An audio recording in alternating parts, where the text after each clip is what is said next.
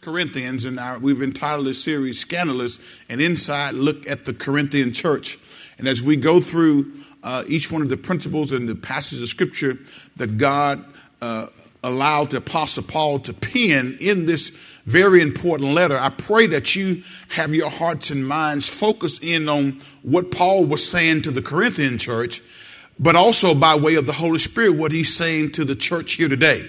What he's saying to Elizabeth Baptist Church, what he's saying to you who are part of the body of Christ. Each one of us, me, you, need to take God's word, hide it in our hearts, and allow it to be that thing that keeps us focused on the right track. Amen? So if you have your Bibles, I'm going to ask you to turn with me to the book of 1 Corinthians, chapter number 9.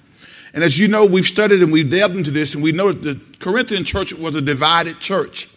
The Corinthian church had some issues that were going on that Paul had heard about, and Paul wrote to address those issues.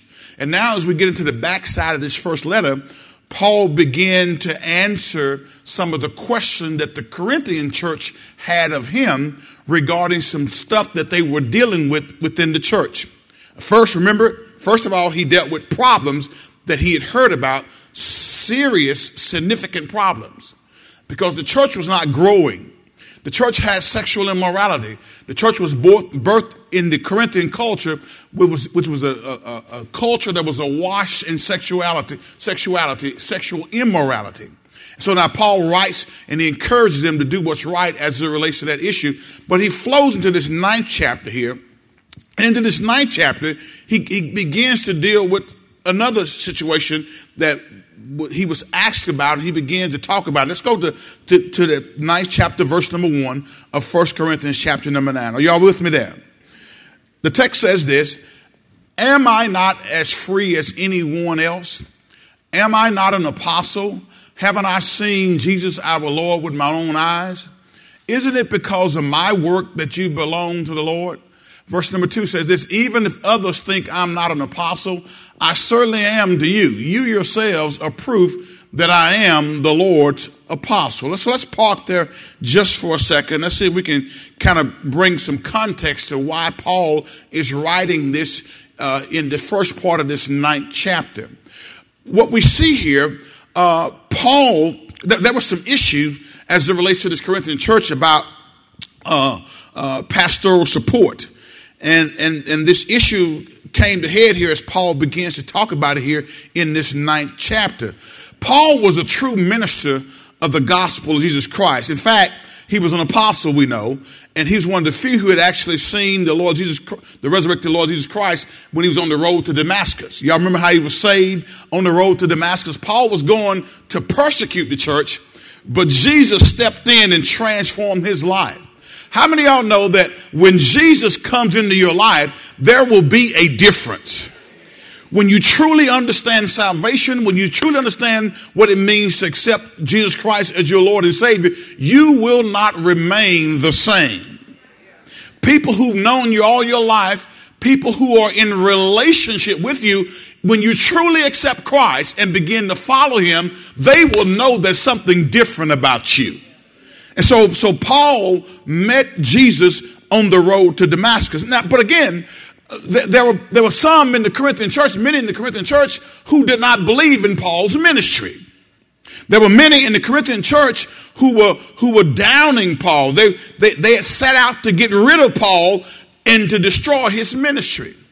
So Paul, knowing that was the case, begins to write here in this 9th chapter to address this issue. Now here's the I guess the uncanny, or here's the, well, not even uncanny, here's the tripping part about it. Can I put it that way? Any of you 1970 folks, y'all know what it means when somebody's tripping? Are y'all in a relationship with people who trip every now and then? Andre, do you know what I'm talking about? The Corinthian church, out of all the people, Paul is going to say something here, and he's going to walk down the line and let us know that sometimes the people who you help the most, sometimes the people who you go to bat for, the people who you put your name on the line for, those are the very ones who will doubt your integrity and will turn against you. Can I get a witness? Watch this. Go to this 3rd verse. I got to keep reading. So Paul had done a lot of good in helping establish the Corinthian church. Look at this third verse of this ninth chapter right here. He said, this is my answer to those who question my authority, because there were some in the Corinthian church who were questioning Paul's right to walk in apostolic authority over the church. Now watch what Paul does here. Watch this. Look at verse number 4. Let's read. He says, don't we have the right to live in your homes and share your meals? Verse 5. Don't we have the right to bring a Christian wife with us as the other disciples and the Lord's brothers do, and as Peter does? Verse number 6. Or is it only Barnabas and I who have to work to support ourselves? Keep reading. What soldier has to pay his own expenses? What farmer plants a vineyard and doesn't have the right to eat some of its fruit? What shepherd cares for a flock of sheep and isn't allowed to drink some of the milk? Keep reading. Am I expressing merely a human opinion, or does the law say the same thing? Verse 9, let's go. For the law of Moses says you must not muzzle an ox to keep it from eating as it treads out the grain. Was God thinking only about oxen when he said this? Come on, let's read. Wasn't he actually speaking to us?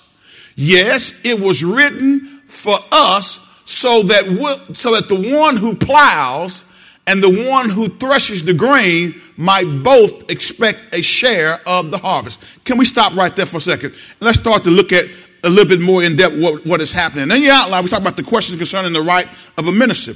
Now again, a minister, Paul had a call on his life.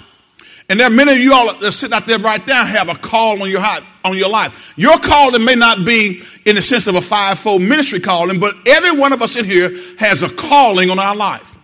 Every one of us in here have been called, I know for sure, to the ministry of reconciliation. What is the ministry of reconciliation? That means that every one of us who are born again believers have been assigned to help lead someone else to Christ. Every one of us in here who've invited Christ to come into our heart and save us have been assigned the responsibility to witness and to share Christ with someone who does not know him. Are y'all listening to me today? And but in particularly, Paul here writes because they were questioning his right as an apostle.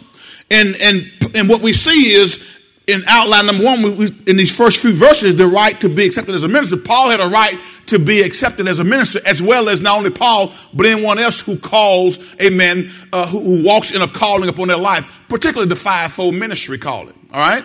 But now the other part about it, Paul is going to say here when we get into these next few verses is, he says, not only is my calling, should you accept me because of the calling, but I have borne fruit that proves that I really am genuine in my calling. See, any minister who's worth his weight, who's worth anything, ought to have some fruit to indicate that his calling is genuine. If you are a minister of the gospel, but you never led anybody to Christ, amen, you've been called to preach for 15 years, something is wrong. Are y'all listening to me today? The right to be accepted as a minister, but again, the right to be supported, we go into there. But again, it starts right quick with the fact that if you are called, there should be some evidence of your calling. There should be some fruit in your life. Everybody say, where's the fruit? How many of y'all remember that commercials back when Wendy's had way back? I mean, it had been in the 1980s. They had two old ladies who pulled up to the drive-through window and they ordered a hamburger. And they had a big old bun and the piece of meat was about that big around. And the old lady say, where's the beef?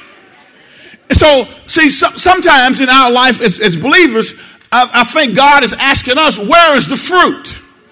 Where is the fruit of our labor? Who have we led to Christ? If you are a minister, called fivefold ministry minister, then there should be some evidence that you are called. And that evidence is fruit. What am I talking about fruit? I mean, you should have led someone to Christ. You should have had someone who you can name to say that I have helped disciple this person and help bring them along in their Christian walk. So Paul here begins to talk in here, and he begins to give us some things that as a minister that he had a right to, even though with the Corinthian church we're going to find out he chose not to. All right. So look with me. Let's go back to verse number 7 right quick. All right. Paul is going to exert some rights here dealing with the church supporting the minister financially. Now, again, you guys, and I'm not preaching this to you all because you all know this. At least the overwhelming majority of you all know how the responsibility of a church has to support their ministerial staff. Okay? Y'all with me?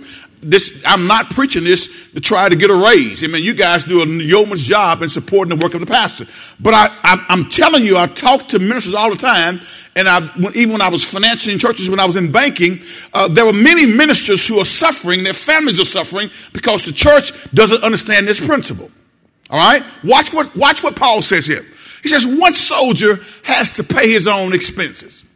All right, where's Brother Roger? Roger, you're still in the Air Force, right? All right, and you and Robin were stationed here. You were stationed, Robin came along with you to Barksdale, amen, Louisiana, to serve. You're still serving in the Air Force. Now, let me ask you something, Brother Roger. Have you been to other places? When you go to other places, does the Air Force move you? Do they pay your moving expenses? Does the Air Force deposit a check into your bank account bi-weekly or at least monthly, right? All right. So if the Air Force says, Roderick, we're going to send you to Germany next month, what are you going to do? You're going to get up and go, right? But guess what the Air Force is going to do? They're going to pay your way to Germany. And guess what the Air Force is going to continue to do? They're going to continue to put money into your account, right? Because no soldier goes to warfare. No soldier signs up and doesn't get paid. Well, come on, can we bring it a little bit closer to home? How many of y'all have jobs? How many of y'all are either selling a product or producing a service or doing something that's of value? All right? How many of y'all, let me ask you a question. How many of y'all would continue to go to work and then get paid? You may love what you do, but at some point in time, your family still got to eat. Can I get a witness? And so when you go to work, when you go to warfare, then you expect to get paid, right? Look at what Paul says. What soldier has to pay his own expenses? What farmer plants a vineyard and doesn't have the right to eat of some of the fruit? And what shepherd cares for a flock of sheep and isn't allowed to drink some of the milk? He supports his argument by letting them see some tangible examples of what happens in the natural realm. A soldier has the right, the farmer has the right, the shepherd has the right to partake of the fruit, the product that comes from their labor. So he keeps on going. Look at verse number 8. Let's read 8. It says, am I expressing merely a human opinion, or does the law say the same thing? He says this in verse number 9. Let's go. For the law of Moses says you must not muzzle an ox to keep it from eating as it treads out the grain. Now watch this for a second. Oxen were used by farmers to plow the ground. And as the oxen plowed the ground, guys, it enabled the farmer to be able to plant the seed in good ground. And the seed would take root, germinate, and produce the fruit, the crop that'll come. So what would you look like starving the ox and say, well, ox, you plow, but I ain't going to feed you? What's going to happen to that ox after a period of time? He's going to get weak. He's going to fall dead, right? You got to feed the ox that plows the ground. And Paul uses that example. He says, really, God was not just talking about oxen there, but he's talking about, amen, how a church or how a ministry, when you receive spiritual enlightenment and someone speak truth in your life, you have a spiritual obligation to sow physically in that person's life. Y'all got me? All right, go to the next verse. Keep moving. So the first part is this chapter. He deals with the rights of a minister. He talks about the fact that the minister has the right to be accepted as a minister. He has the right to be supported. And then he goes on and shares some other things that we make sure that we are on point with, because as a body of believers, we're going to make sure that we do it the right way. The minister has the right to be the first person supported by the church. Let's read in number 4, we say the right to make the judgment about receiving wages or not. Paul chose not to receive from the Corinthian church. You know why he chose not to? Because there were some folks in the Corinthian church, because remember the context, remember the Corinthian church, the Bible says they were spiritual babies. And spiritual babies don't understand spiritual concepts. There were some in there, because of their lack of spiritual maturity, thought that it was wrong for Paul to even receive. And some had even accused Paul for preaching for the money. I want to ask you a question. Have you ever done it before? Have you ever said that all the preacher wants is my money? I need y'all to be honest in here. How many of y'all have had a wrong concept about supporting the ministerial work? Anybody? I know growing up, I didn't quite understand this concept until I got into the Bible and started reading.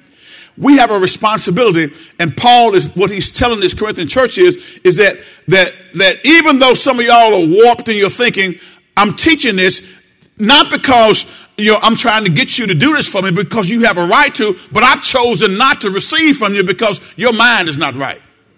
Sometimes, even though you have a right to do something, if you're dealing with someone who's spiritually immature, don't do that thing because that spiritually immature person won't understand it. Are y'all still with me today? So let's keep moving.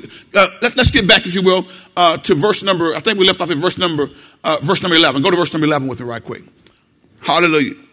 Talking about the Corinthian church. What are some lessons that we can learn from the Corinthian church? First of all, we want to make sure as we look at this 9th chapter that if we are receiving support or encouragement spiritually, we ought to sow into the life of the person whom we're receiving spiritual encouragement and enlightenment from. If you listen to someone's radio broadcast or television program and it blesses you, it costs them money to be on television. So if you've been listening for 10 years, sow something to help them continue to pay for that airtime. Are you listening to me today? That's basically what he's saying here. If I sit there and listen and day after day, week after week, month after month, but I never sow in to support the thing that's feeding me, then really I'm not in God's will. Are y'all tracking with me today? Look at verse number 11. Let's go. Since we have planted spiritual seed among you, aren't we entitled to a harvest of physical food and drink? Look at the next verse. This is Bible. If you support others who preach to you, shouldn't we have an even greater right to be supported? Now look at this right quick. It wasn't that these Corinthian church people didn't understand the concept. It's just they had a problem with Paul. I personally believe they had a problem with Paul because Paul was very blunt. Paul told them the truth. And Paul was not the kind of guy who would sugarcoat stuff. And how many of you know that sometimes you need people in your life who will tell you just like it is? I mean, in love, but speak the truth. So Paul says this, if you support others who preach to you, shouldn't we have an even greater right to be supported? But we've never used this right. We would rather put up with anything than to be an obstacle to the good news about Christ. What is Paul saying here? Paul says, I know some of y'all's mind, your thinking is not right. I know some of y'all don't like the way that I've come down hard on you and shared with you some things that are truthful and right. And I know that some of y'all think that I'm doing this because of financial gain. But so as a result, even though I have a right to receive, I'm not going to receive it because I don't want anybody to not be able to receive the gospel because they're looking at me crossways. That's what Paul says. Paul says, I don't want anybody here I don't want to be an obstacle myself for the good news of Christ being preached and you being saved and growing in your faith. Keep reading next verse number 13.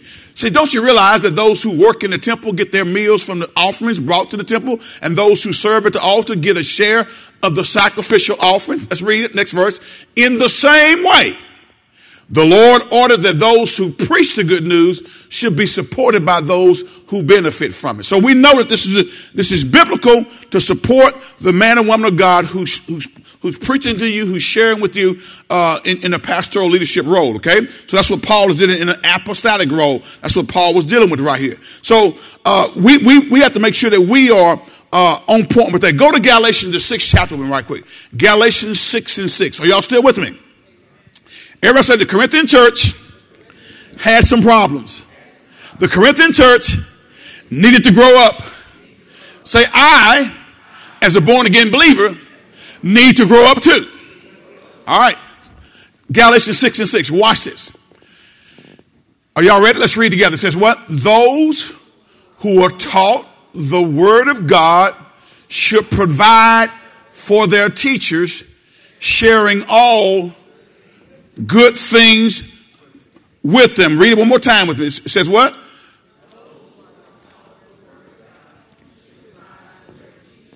Sharing all good things with them. The KJV says, let him that is taught in the word communicate unto him that teacheth in all good things. Verse number 7, just for good measure. I like this one. Verse 7, y'all know this one. Do not be misled. You cannot mock the justice of God. You will always harvest what? What you plant. So we know that from scripture here, we have a responsibility to share with those who teach us. One more, go to Philippians, the 4th chapter right quick. Philippians chapter 4, look at verse number 14. Just want to kind of drive home the point. And Paul is trying to let them know and understand that, guys, you have a responsibility. Even though I'm not receiving, I do have the right. But I like the wisdom that Paul showed here, because Paul knew where they stood. And guys, what's that saying to us today? In our lives, sometimes, and we talked about this last Sunday, sometimes when we're dealing with a weaker brother or an immature Christian, certain things an immature Christian cannot receive. Certain things an immature Christian is not ready to digest. So as a mature believer, I need to have the wisdom to recognize that. So watch this. It says, Paul here again writing to the church at Philippi says what? Even so, you have done well to share with me in my present difficulty. Let's back up. I want to catch a few verses prior to that. Go, if you will, flip back with me to the 10th verse of that same passage of scripture. Philippians chapter 4, verse number 10. Watch this. He says, how I praise the Lord that you are concerned about me again. I know you've always been concerned for me, but you didn't have the chance to help me. Watch this. Not that I was ever in need, for I've learned how to be content with whatever I have. Now watch this. Here's something that we all got to learn. Paul said this, I've learned how to be content with whatever I have. He didn't say satisfied, but to be content. What does it mean to be content, y'all? To be content means that I am settled. To be content means that I am at peace. To be content means that I am not worrying, even though I may be in a position or a state that I don't desire to stay in. But while I'm there, I'm still going to trust Jesus. Are y'all still with me? Too many believers find themselves in a position to where they get dissatisfied. They're discontent because of what they have or what they don't have. What I've learned to do is be grateful for what the Lord has blessed me with. Amen? I've learned how to be content. That means that I'm not going to sit there and worry about what I don't have. I'm going to be content. I'm going to rest in Jesus with where I am on the way to where he's taking me to. Not that I was ever in need, for I've learned how to be content with whatever I have. Verse 12, let's go. Y'all didn't go with me. See that? I took a drink of water and y'all sat there and watched. You guys are not very accommodating this morning. Guys, let me tell you something. Here's one reason why I like to read scripture out loud. Because the Bible does say death and life is where? In the power of the tongue, and they that love it eat the fruit thereof. Learn to read scripture out loud, because words that are articulated have the ability to be deposited into our hearts. And when the word is deposited into our heart, it activates something on the inside of us. The word has the ability to carve out stuff that shouldn't be. So I want you to read with me. Just humor me just this one time, if you will. Okay? Verse number 12. Can we read together? Y'all ready? Let's read. Stop. How many of y'all know how to live on almost nothing? How many of y'all, if you had to go back to bologna sandwiches and rice and beans, you can make it? I need somebody in the house. I mean, you don't necessarily want to go there, but if you have to, come on now. If your check is not getting deposited Friday and you got $20, you better get some rice and beans. And here's the good part about it. Nobody has to know that you eating rice and beans. You ain't got no meat, just rice and beans. And beans and rice. Say it any way you want to say it. Rice and beans, beans and rice. Once your stomach gets full, it don't know. It don't really care. You know, the taste, if it's full, it's what? Now, I don't know about anybody else, but I can remember back when Maria and I, my testimony ain't that we starved. We never, you can tell I hadn't starved, right? Don't y'all laugh at that too hard. But we never starved. But my point is this. There have been times, guys, when things were tight. But guess what? You didn't know it. And it wasn't because of pride. It was because we trusted God. We always were tithers and givers of offering. I remember when we first got out of school and I was the only one working. She was going to school and we were trying to progress. And when you're young, I was 22 and she was 20. How many of y'all got married young? 22 and 20. And we were trying to find our way. And we were trying to find our way by making sure that when I took that very seriously when the Bible said, therefore shall a man leave his father and mother and cleave to his wife, and the two shall become one flesh. When I left and cleft, they ain't a word, but just go with me. If you would, just go with me. When I left and cleft, I didn't want to be going back to daddy and mama trying to borrow money. There is something about, amen, the process of stepping out in agreement to God's word and doing the way God says do it. So I think I've told y'all, I think one time I've ever borrowed money from my dad and I paid that back. One time. That was early on in our marriage. One time. And we've been married how long now, baby? Yeah, 30. Don't look at me like that now. 34 years. Going on, it'll be 34 this year. Okay. So 34 years one time. That was early on. And so again, but during that time period, my point is this, during that time period, there was some lean period. How many of y'all ever lived from paycheck? Do you not realize that surveyors tell us that upwards to 80% of Americans are living from paycheck to paycheck? That's why when they had this government shutdown, we got some of y'all in here who didn't, Tony, some of you others who didn't get paid during that government shutdown. Come on, when you're a billionaire on TV talking about, well, people, you go to the grocery store and tell the grocery that you on furlough. Brookshires don't want to hear that. I thought to myself, what world have you been living in where you can go to the grocery store and tell the grocery man that, we on furlough and I don't know if we're going to get paid, but just let me have these groceries now. They're going to tell you, get your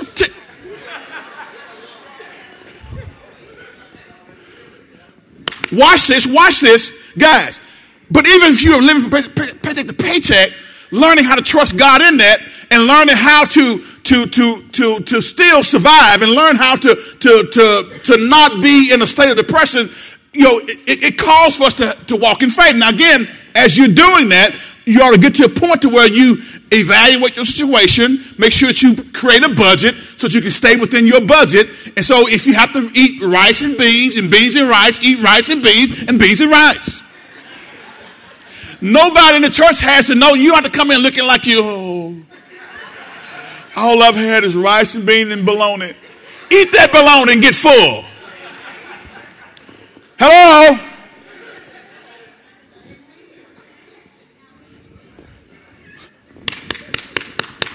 Watch what Paul says. Watch what Paul says. Watch this now. He says, I know how to live on almost nothing or with everything. Some of you have a problem when you have more than rent money. Some of y'all go crazy. And here's please don't get offended with this, but some people have a poverty mentality, especially when it comes to income tax return time. Can I talk to some of us in here? Some people use income tax refund as a savings and think they've really gotten something, but you really hadn't gotten anything. All you've gotten is what the government took too much of. How many of y'all have heard this lie before? I'm going to pay you back when I get my... Yeah. And you're still waiting, aren't you? Because it ain't about the income tax return. It's about the integrity of the individual. Money will show you whether or not you got integrity or not.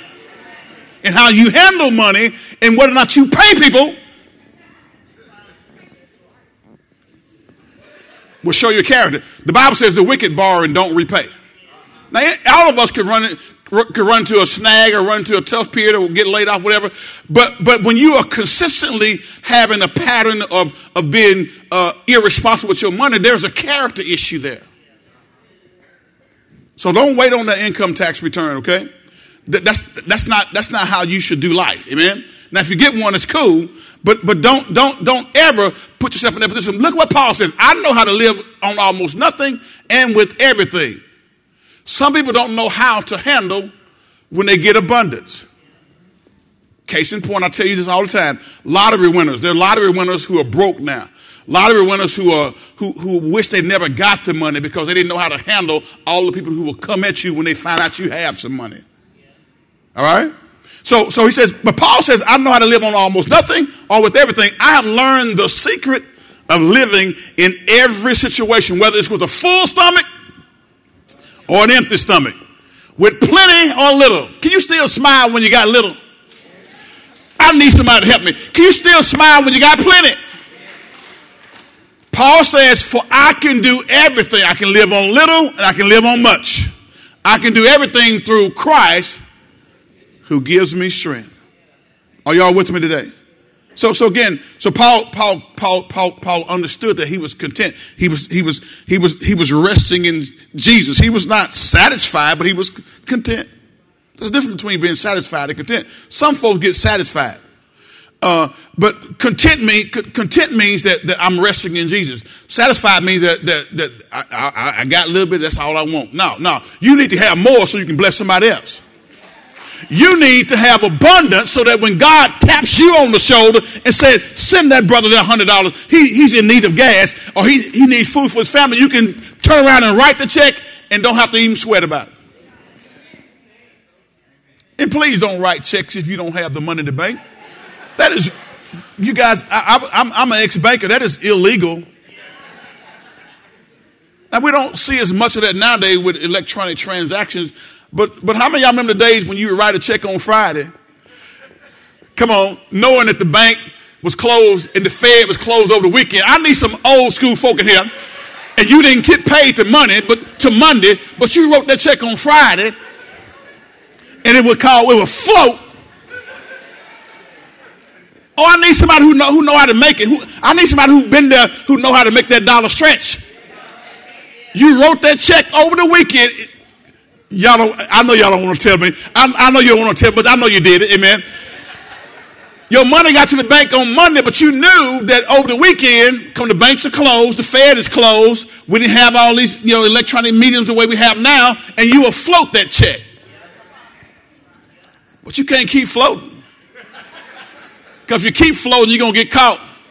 And it's something they call kiting. You know what kiting is? That is an illegal act that you can go to jail for. All right? So we want to make sure that we put ourselves in a position to where we can grow and develop in our faith and in our economic position so that we can bless somebody else. God blesses us to be a blessing. Everybody say, God blesses me to be a blessing.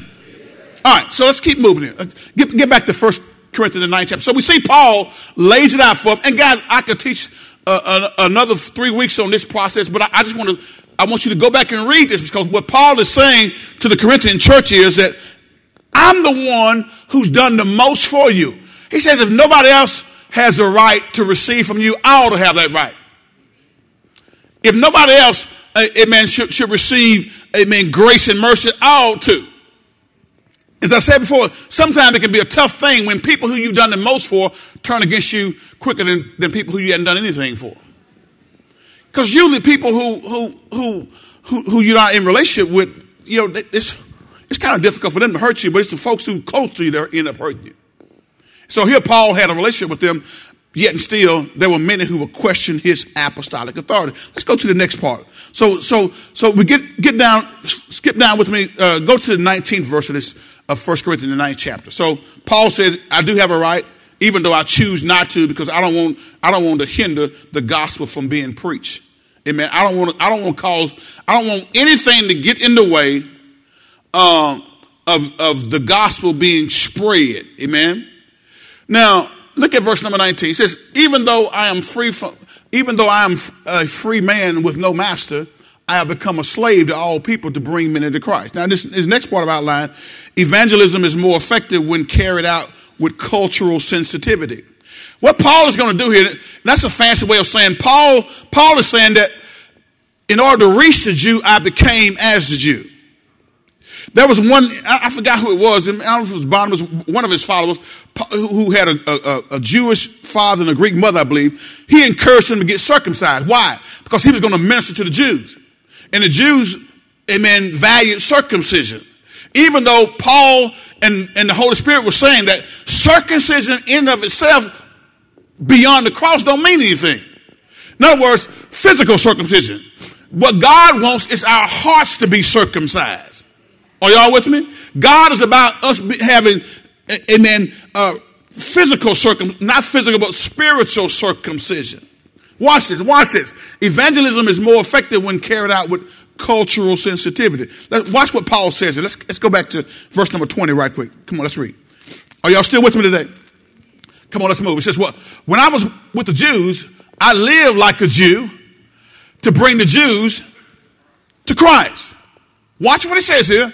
When I was with the Jews, I lived like a Jew to bring the Jews to Christ. What he's saying is that some of their customs that they did, some of their holy days that they observed, some of their dress codes, and all these, some of their dietary restrictions, I chose to adhere to those so that I could get a relationship built with them so that I could teach them about Jesus Christ. Are y'all listening to me today? Now, this does not mean, hear me carefully, this does not mean that you go back and start drinking Mad Dog 40-40. That was 2020, yeah. I doubled that thing. You can tell I wasn't a big Jared know about it. Jared corrected me. How many of y'all ever heard of Mad Dog 2020? See, all these old school folks. But watch this, watch this. This does not mean that I go back and start drinking with those homeboys in order to win them to Christ. What Paul is saying here is that there are some cultural nuances that I need to be aware of when I'm going to minister to somebody and to try to present Christ to them. He's not talking about getting into sin with them. He's talking about observing their cultural way of doing things. And guys, how many of you know different churches, different ethnic groups have different ways of serving God from a worship standpoint? Different cultures have different things they observe. And so if I'm going to reach somebody, I ought to at least have the wisdom to be able to adjust how I'm going to approach them depending on the audience that I'm speaking to. Guys, let me tell you something. On Wednesday nights, they do it a little bit different than we do it over here on Sunday mornings. Right? If I'm a youth minister, I'm going to lose the kids if I get up there and just read scripture and just hold my head down the whole time and have a classroom lecture. I'm going to lose them real quick. So if I'm speaking to youth, I got to change my approach. I don't change the gospel. The message remains the same, but the method has to be adapted. Are y'all listening to me today? And so knowing the culture, what you're going into, is very important so that you can make sure that you have maximum kingdom impact. So Paul became as a Jew to the Jews, that is, to those who were under the law, those who were still trying to hold on to Judaism, amen, and still trying to marry that with Christianity. Paul says there were some things I had to do in order to reach them. You know, if they came on a Saturday, I came on a Saturday. If they had certain dietary restrictions, I wouldn't eat certain things because when I'm with them, I'm trying to reach them. So if I offend them, I can't reach them. Amen? Even though he had a right to eat whatever he wanted to eat, he chose not to eat it because he knew that where their mind was, they thought it was sin. When I was with the Jews, I lived like a Jew to bring the Jews to Christ. When I was with those who followed the Jewish law, I too lived under the law. Even though I am not subject to the law, I did this. Why? So I could bring to Christ those who are what? Who are under the law. Watch the next verse. Come on, verse 21. When I am with the Gentiles who do not follow the Jewish law, I too live apart from that law so I can bring them to Christ. But I do not ignore the law of God. I obey the law of Christ. What's he saying here? When I'm with the Gentiles who don't believe in circumcision, or so if I'm Christian or dedicating a child, I'm not going to insist that they be circumcised because Gentiles don't follow Jewish circumcision. If I'm with these Gentiles who want to eat some throw down on some baby back ribs, I'm going to throw down those baby back ribs with those Gentiles. Are you following me? All right. So he says, I too live apart from that law so that I can bring them to Christ. But I do not ignore the law of God. I obey the law of Christ. Next verse. Come on, let's read. It says what? When I'm with those who are weak, I share their weakness. What is he talking about? Those who think that, I told you last week, those who think this sin, who don't think it's biblical or spiritual for women to wear pants to church. If we go to a church that don't believe that women wearing pants, then women will do what? We'll wear dress. Not we, but you. Can I clarify that, okay? I'm not wearing a dress. I mean, unless I'm in Scotland, I will. You know what a kilt is? Yeah, so if I'm in Scotland, I'll throw on a kilt. If throwing on a kilt allows me to reach somebody for Christ, I'll show off my calf muscles. You follow me? Oh, y'all follow me? But all things being equal, no man got no business wearing a dress.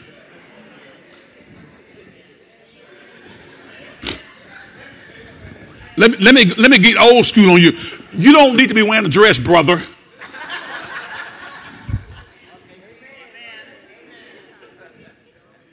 Y'all with me? All right. So watch this. Are y'all following Paul here? He says, I share their weakness, for I want to bring the weak to Christ. Yes, I try to find common ground with everyone, doing everything I can to save some. See, many of you sitting here have trouble witnessing because you don't know how to find common ground. Maybe without sinning.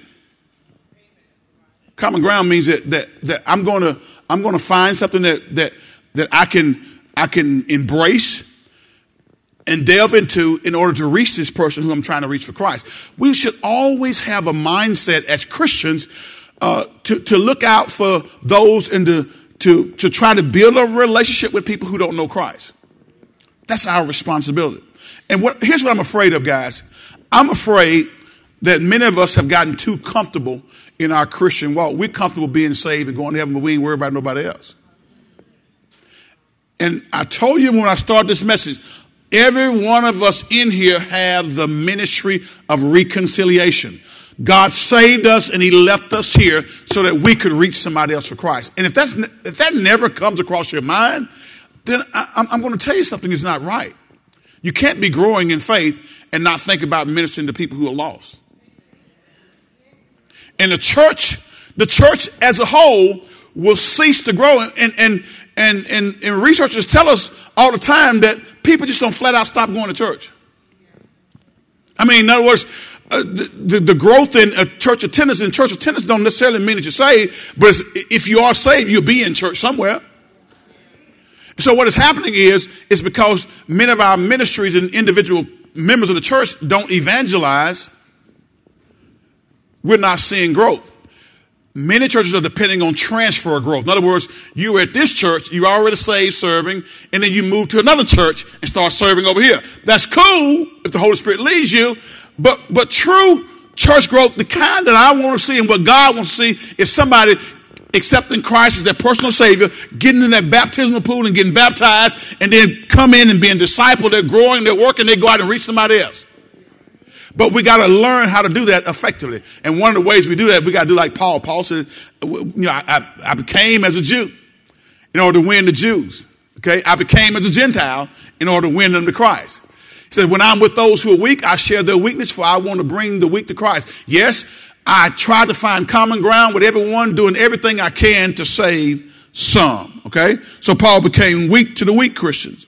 Paul clearly states that his purpose for conforming to the customs and the opinions of men was this, that he went to the extreme when necessary in order to reach people for Christ Jesus our Lord. Amen. So sometimes you may have to go to an event that you don't want to go to.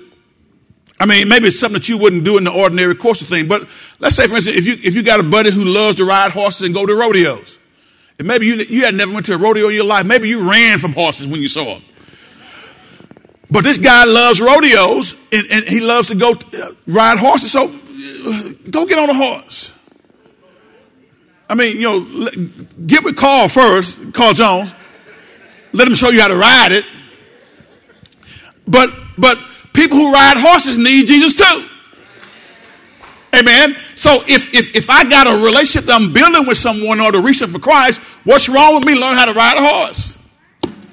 So I can spend some time with this buddy so I can share Christ with him.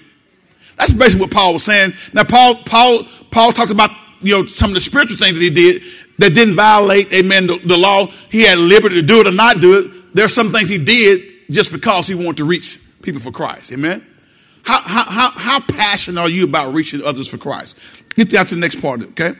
Are y'all still with me? So go to chapter 10 right quick. First Corinthians chapter 10, verse number 1.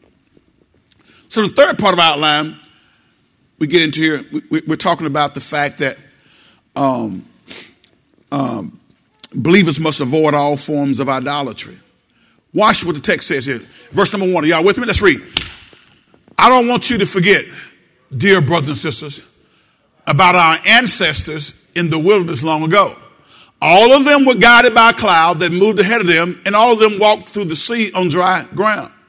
In the cloud and in the sea, all of them were baptized as followers of Moses. All of them ate the same spiritual food, and all of them drank the same spiritual water, for they drank from the spiritual rock that traveled with them, and that rock was what? Wait a minute, I thought Christ only came on the scene in the New Testament. See, Jesus always was, is, and always will be.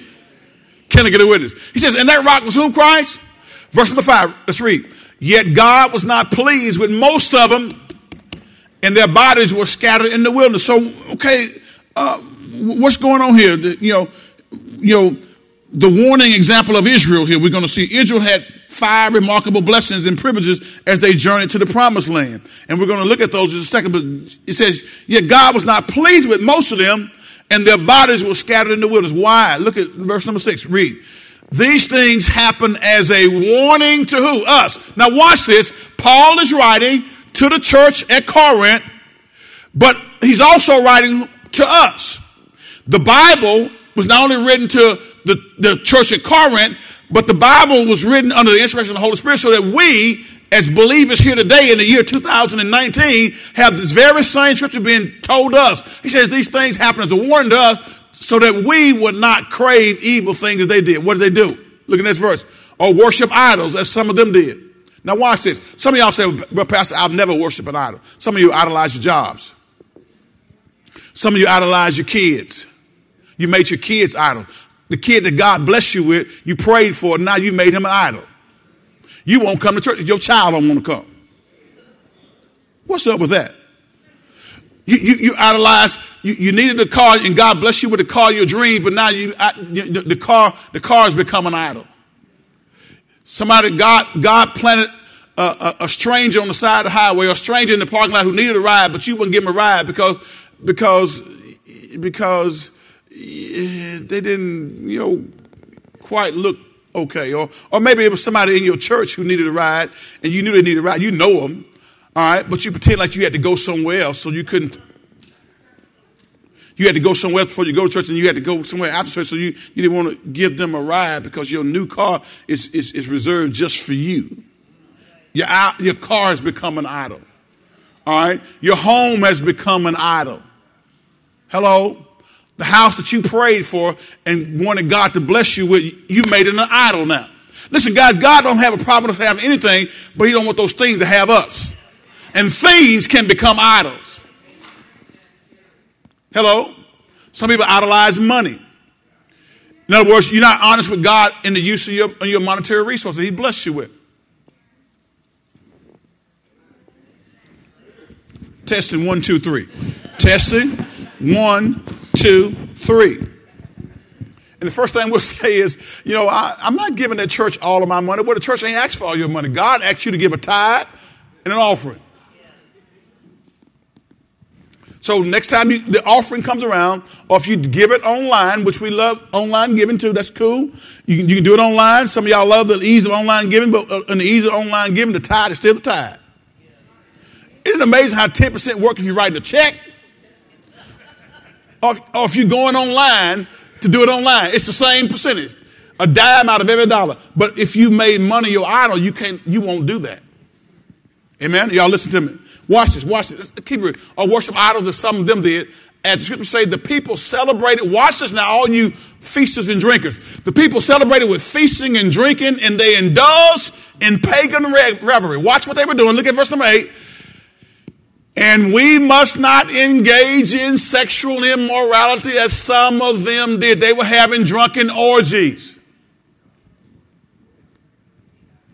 If you don't know what an orgy is, you don't need to find out. Just leave it alone. Just leave it alone. But there's stuff that's trending nowadays, and people have gotten so seduced into where even in Hollywood and television shows, I don't know if y'all notice on television shows now, even on network television, they've made the thing that God has declared to be unrighteous, trying to make it normal now. And the way you do that is you continue to put something before people's eyes, and you become desensitized to it. Huh? You become desensitized to it. And so now Hollywood makes us become desensitized to even violence, same-sex attraction. You become desensitized. It's nothing to see that written into a script right away, so that now it becomes implanted in your mind, and you forget about what God's word says. He says, and we must not engage in sexual immorality, as some of them did, causing 23,000 of them to die in one day. Look at the next verse. Come on, let's read. It says, nor should we put Christ to the test, as some of them did, and then died from snake bites. We're not going to handle snakes in worship service, but some churches do that. That'd be a quick way to run all of y'all out here, wouldn't it? We're going to handle some rattlesnakes on Sunday, and Craig going to lead us.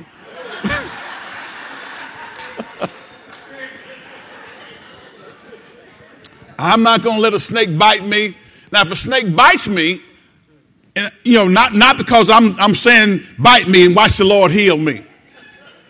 That's the same thing as saying I'm going to jump in front of this Mack truck that's coming down Highway 3, driving 75 miles an hour, and the Lord's going to protect me. How many of you that's tempting God? That truck will flatten me, and y'all be having my funeral up in this place. Watch this. Next, come on, let's read. Move. I got to move. And don't grumble. Come on, as some of them did. Any grumblers in the house?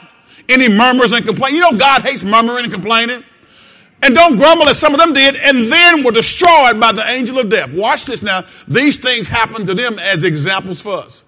They were written down to warn us who live at the end of the age. We live at the end of the age. Come on, verse 12, let's go.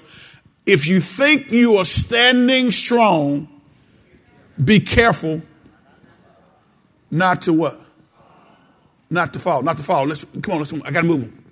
The temptations in your life are no different from what others experience. So don't give me this, man, it was just too strong, man, it was just, dude, come on, man, you see how fine she was?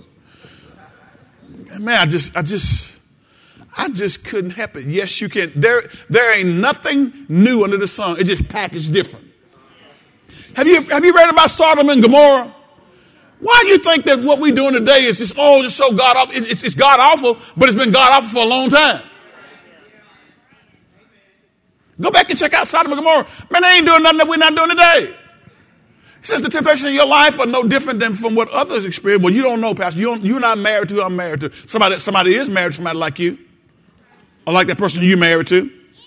And God has helped them to get through by doing it God's way. I'm here to tell you right now, if you learn how to do marriage, do life, do work the way God's word said it, God will see you through. But you cannot ignore God and expect to get victory from his word. Watch this, and I'm closing on this.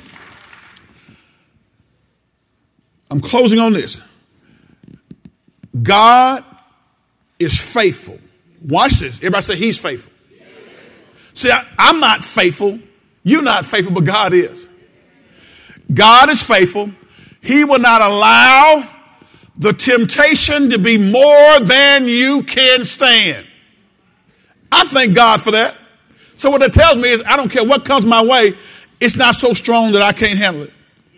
I mean, with God's help. God is faithful. He will not allow the temptation to be more than you can stand. When you are tempted, watch this, he will show you a way out so that you can endure. he will show you a way out so that you can do what? You can endure. So whatever you're facing, whatever is trying to pull you down, whatever temptation is dragging you, don't ever think that you're the only one that's dealt with that. Don't ever think that you don't have the capacity and the spiritual wherewithal to overcome that. Because God is so faithful, he's not going to put anything on you that you can't walk away from. And there are times, guys, you got to just walk away. You got to walk away and say, listen, I can't go there. God has been too good to me. And this momentary pleasure is not worth the pain in the heart that's going to come later on. Because it is going to come. The Bible says sin is pleasurable for a season. But guys, when that season is up, it'll run you ragged. Am I the only one that can testify to say that sin will run you ragged when you get into it? All right. You think that, okay, this is what I got to do, but then you're going to forget all about that when the repercussions of sin begin to rack your life. God loves every last one of us in here. And Paul, as he writes here, he encourages these believers, avoid idolatry. Know that any form of idolatry, anything that becomes an idol, get rid of it. Know that God will not allow you to be tempted above that you're able. Know also that God said, support the man and woman of God. God also said that as born again believers, as a church, we got to make sure that we put ourselves in a position where we are evangelizing and being sensitive to those who we're going to try to reach with the gospel. Amen. Amen. Become as a Jew in order to win a Jew. Become as a Gentile in order to win a Gentile. In other words, put yourself in a position where you can comfortably get on common ground with those who you're trying to reach. Amen. And there is something that you can get on common ground with. Amen. Come on, get a Lord a hand of praise. God bless you.